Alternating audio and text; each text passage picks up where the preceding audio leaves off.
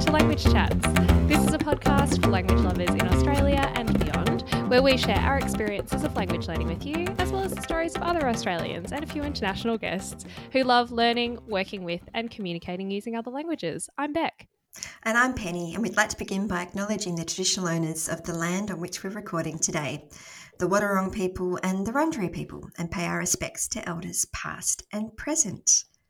And back in today's episode, we are talking about listening, ways we practice listening, ways we love to practice listening. Are you a listening fanatic when it comes to your language learning?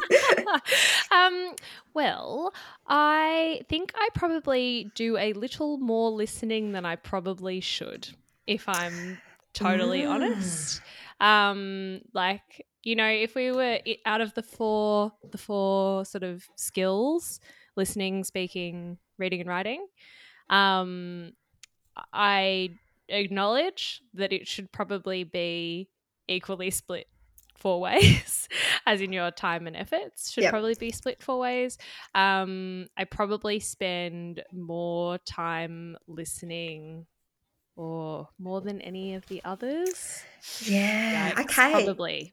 Is that because, and I think that's a very natural thing for us all to kind of drift towards, but do you think as well because listening is one of the, I guess, the passive ways of language learning, we have this tendency to drift towards there because it's, well, I guess because it's passive. Yeah, almost certainly. I mean, I think it is passive. And to say like it's passive, I guess passive kind of sounds like a negative word these days, doesn't it?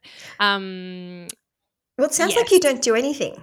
Yeah, which is like I guess it can be true. You are doing something, but there's levels of how much you can be like active passivity. Is that a word? Yeah, I don't know quite how to describe that. Like, I think you can be listening to if you have something, it's like listening to music, right?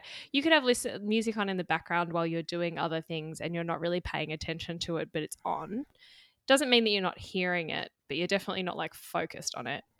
At the other end of the scale, you could be like, you've got your headphones on, you're listening very intently to a piece of music or a record or something. You might be listening to all of the words and you know all the lyrics. And even though both of those things are listening, one of them is more active than the other. Yeah.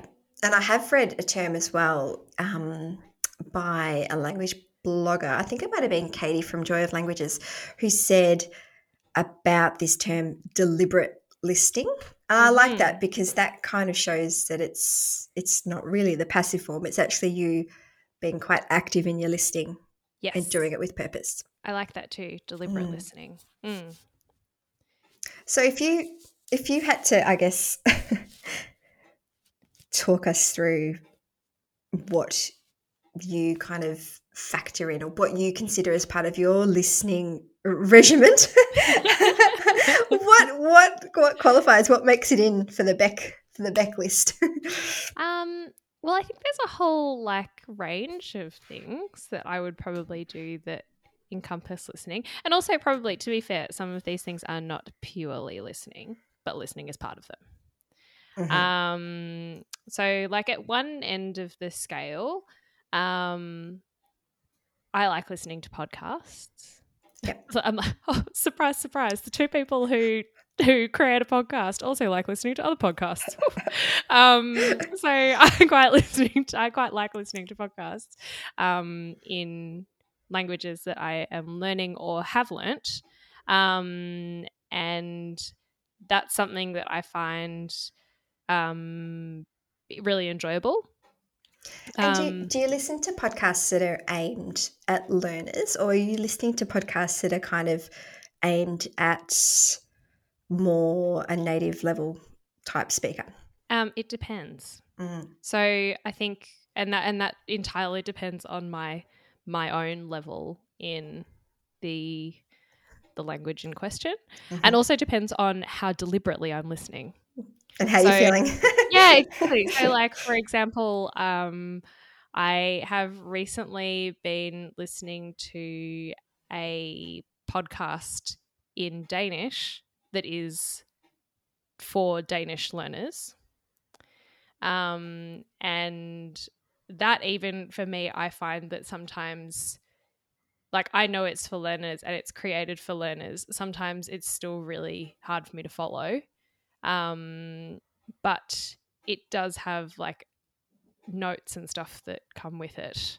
So cool. in that sense, I can kind of be deliberate about my listening to it, or I can listen to it a bit more passively. Then I can listen to it another time and be much more deliberate. Then I can listen to it again and I can listen to it with notes and I can follow along, like, and try and pick out some of the things that are mentioned in the notes. So like there are multiple levels of being able to use the same podcast as a resource. Yeah, I fantastic. suppose. Yeah. But then with other languages, like I could listen to a podcast in French, for example, and I could, listen to that at a much higher level because my understanding is much better Yep. in French than it is in Danish. What about Yeah. you? Tell me about, do you listen to podcasts in the languages? I've gone through fits and starts, and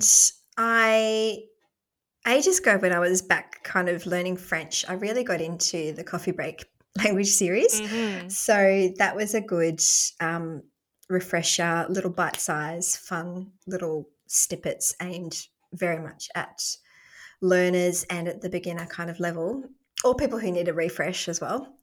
Yeah. And then some of the kind of slow podcasts have been good. I'm not kind of listening to any at the moment, but you can pretty much find them in kind of any language that you desire. Well, the main ones. So they've been good. And I found quite a few when I was doing Japanese as well, which were quite fun. There's one called Nihongo Kon Teppe, which was cute. And just like, again, little snippets of information that I wasn't quite as active as you are with the Danish one. I would just listen to it and not do any follow through. Although I do remember with the coffee break, I would take notes and I would, refresh my notes and look at them before I listened to the next episode as well. So that was a bit more active. There's definitely something to be said for the times when you are not deliberately listening, but just like having it in the background, though. Like I don't think that is valueless. I don't think so either. Yeah, like just having I don't know whether like hearing the sounds and those sounds becoming familiar to you. The rhythm of the language and the melodies and stuff that you hear in the way the intonation, the way that it's spoken. I think you don't always have to be fully intently listening and making notes. You can still glean a lot from just having the sounds playing somewhere. Yeah, for sure. And I think film and TV come into that as well, because if you're not being quite deliberate with the way that you're watching and, pausing, taking notes, repeating, that kind of thing, that is that kind of passive listening exercise as well. Yes. And I love, we've talked about this many times, but I do love a good YouTube video. And I think I love having the visual lined up with the audio. I think that really works for me. Yeah. And I guess this is going slightly off, but that can also be kind of a reading exercise too if you have subtitles, can't it? Yep, exactly. Yeah. But repetition, I think, is a really good point, especially for listening practice. Yes. And I like it that, thinking back to my classroom days when we did listening exercises, we were never expected to get it on the first go. I always remember we used to have, at least two listens, perhaps three. And I think that's a good thing to remember, isn't it? That each time you listen, you glean more info, and that we shouldn't probably expect too much of ourselves just on that first listen, particularly if the level is pitched slightly higher than we're currently, which I think is a good thing. Like you should have a challenge little yourself. challenge. Yeah. Yeah, absolutely. That's a really it's a really important thing to remember, as you said, about repetition. And the good thing about having any kind of audio listening that is something that's repeatable, so whether it's a podcast or some other kind of recording or a video, for example, that you can watch again and again. Like I quite like to use the first listen, and this comes from years ago at school as well. Like I think that maybe this is just how we were taught to to do listening exercises for exams and things like that. But I think it's still a valuable process. The first time you listen for overall context. So like what do you pick up in just listening to it kind of regularly?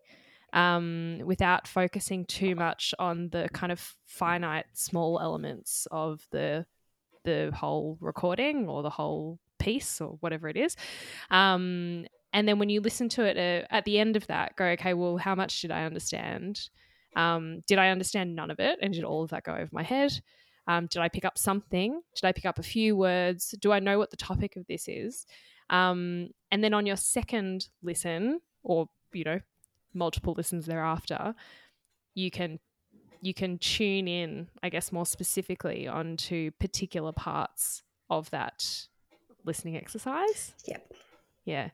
Yeah, I like that. I think it's really good to get that context overall, isn't it? And yeah, exactly. Because otherwise, if you go too detailed on the first listen, you could kind of freak yourself out a bit by feeling like you don't understand anything. Because, of course, when you try and focus on one thing as you're focusing on that, you're missing stuff that's coming afterwards. Yeah. So I think that is something that, I feel like we were taught to do for exams, because of course you can only listen to something twice, maybe in an exam, maybe 3 times.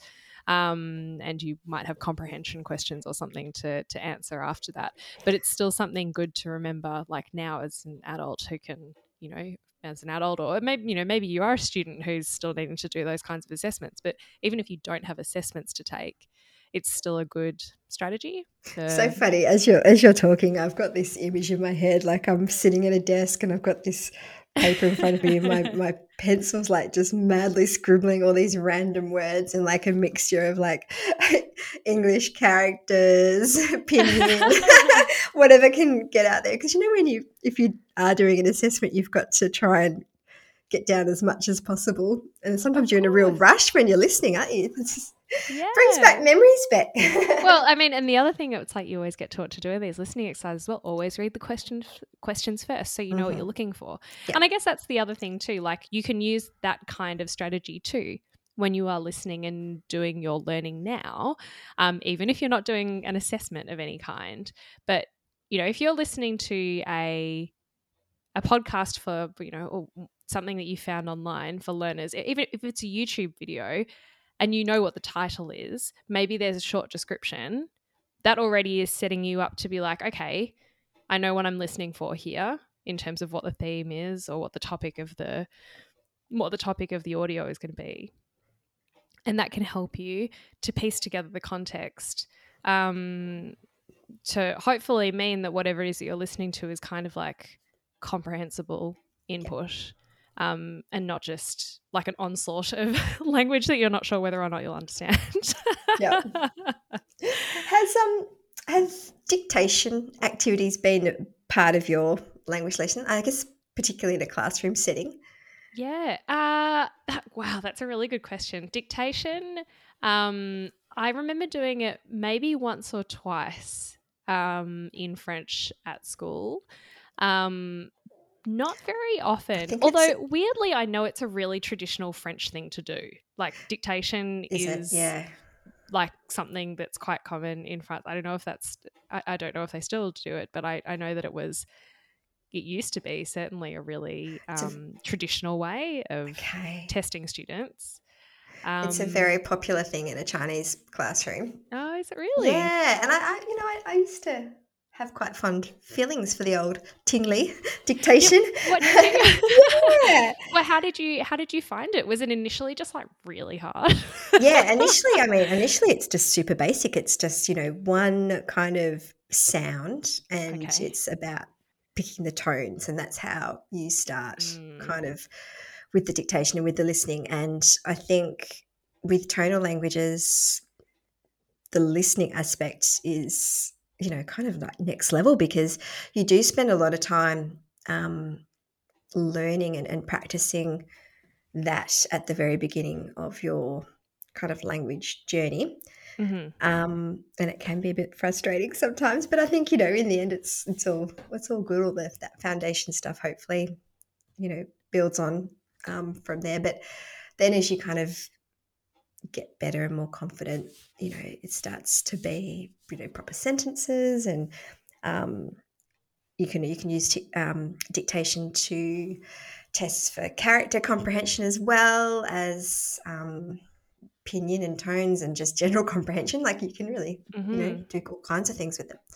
Yeah, so Um, interesting. I mm, feel like it's all about tuning your ears, right? And I mean, I suppose that is what all of practicing listening is about. It's tuning your ears to listen to and to hear and to understand these different sounds of a new language that you're not used to, or trying to practice remembering what all of those things sound like and them coming together in sentences. yeah, for sure. And that Mm. brings me to another thing that I remember a lot from beginner days in Vietnamese and in Chinese, actually, is the whole the listening and the mimicking of the sounds. Yes. So, I mean, I know that's, straying into speaking territory, but it is really listening and then repeating what you're hearing and just doing it over and over and over. Mm-hmm. Um, and yeah, again, that can be really frustrating as a beginner. Did you have those experiences when you were starting out in Italian and German and Yeah, French absolutely. Well, in terms of and Danish? mimicking, 100%. Like I actually quite like that process of mimicking what I hear, like hearing something and then trying to repeat it. And I guess when you just said just before, like, oh, it's straying into speaking territory. Thing is though that like speaking and listening are inherently related to each other, and they should be. It's kind of like they hold hands because they're both about oral work. Yep, Listening is oral comprehension, speaking is oral production.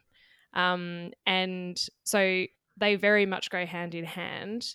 In when you do listen to something, it's very natural to want to try and mimic it or to try and repeat it and see if your mouth can if your mouth can handle or work out what to do with itself to make that sound, or to make that collection of sounds, I suppose, yep, that really is a word or a phrase.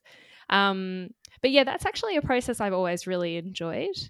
I know that it's probably not something that everybody enjoys, but I have always liked having a go, like kind of hearing something and then going like, how do I conjure that in yep. my own mouth? Ugh, sounds a bit gross when I put it that way, but like how do I reproduce that sound?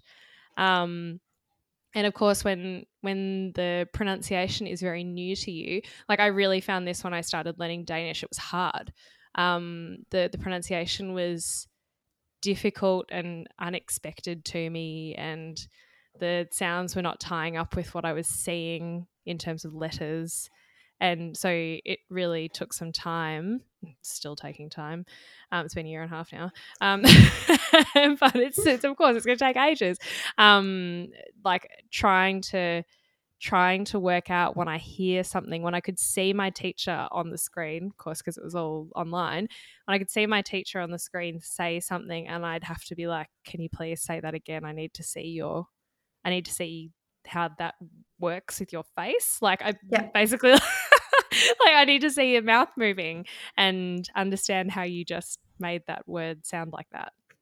Yeah, it's so interesting, isn't it? That Yeah. that different languages require us to put our tongue and lips and teeth and all kinds of things in these Yes. weird positions that we've never To had to open do. open up your mouth or close it, or hold your teeth in front of your tongue just so, or like push air through your teeth and or not through your teeth. And yes, it's all very interesting. Yeah, it's great. No, I've always Mm. loved that too, and I think especially with I think with Vietnamese, the most, it was, the mimicking and the practicing where the lips and the tongue and everything had to be was, yeah, huge challenge. Yeah. Always will be, but I think that's, but I guess that's part of the fun too. Yeah, exactly right. Did you ever have, so in when you were learning Vietnamese, or when you were learning Mandarin, how did you manage that sort of mimicking? Like, I know it was in a class context, but did you find as well that when you met people, have you ever had like a situation where somebody would say something and you'd like say the word straight afterwards?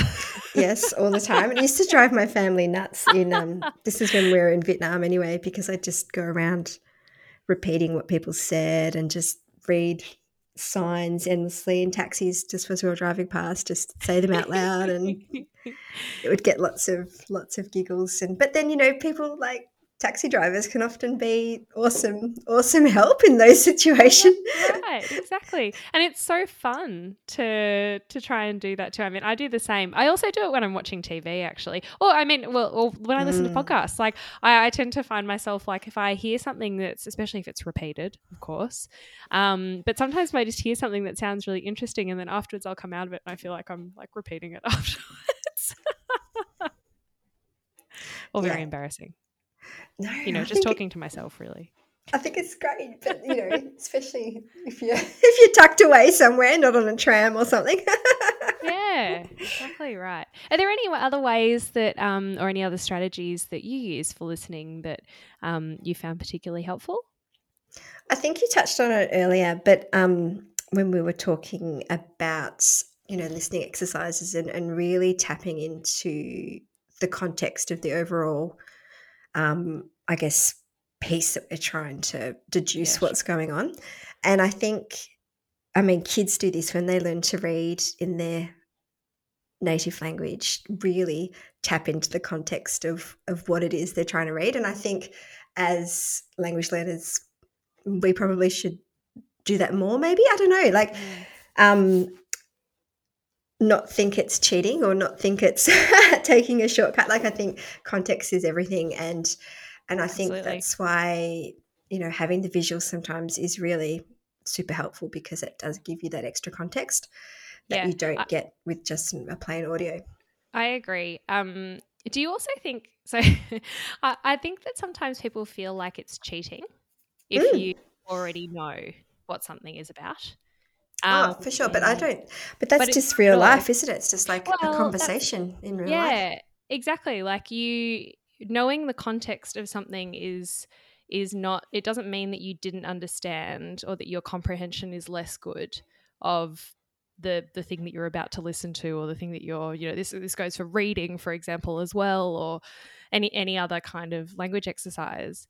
It just means that you're slightly better prepared, actually. And Oh, that yeah. maybe your general comprehension will be much better because you can piece things together better Yes. because you know what you're linking. I something that I actually quite like to do um on the weekends, because this is how I spend my weekends, is that I like to listen.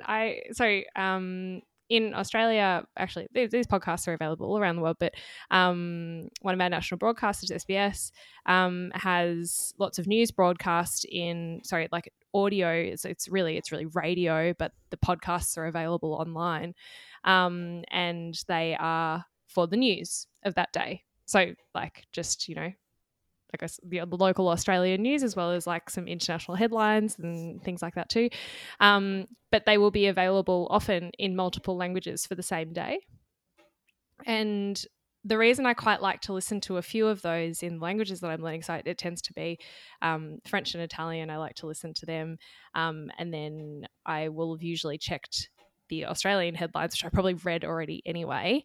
But I like to listen to French and Italian, sometimes German as well, because they're all covering the same headlines. Yeah. So once you know roughly what the news is in English and you know what's happened, listening to another language is not only a little bit easier, but also it means that there might be words that you don't understand if you'd seen them out of context, but in context they do make sense because you're like, oh, that must be this because they're talking about something that I know they're talking about because I know that's the headline today. Yeah. And then you can just kind of connect the dots.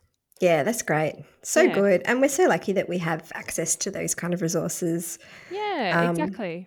We'll put a link in the show notes for the SBS podcast too, so you can check them out if you haven't already listened. Yes. And there's a couple of good slow podcasts for learners there too. They've got it in French, Italian, and Japanese now.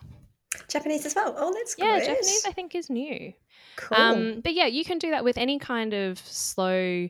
I mean, news is a good example because you're likely to get news like it could be from anywhere really, but if it's from a particular day and you know that the headlines are going to be similar, then you can probably find it in multiple languages. Yep. But I'm sure that there are lots of other things like that. If you're interested in any particular topic, who knows what it could be? I don't know, some TV show or something that people are talking about at the moment. You could do the same exercise for like reading as well, because you'd probably find that there are many people who've written about the same topic but in different languages. And then all of the vocabulary kind of becomes common.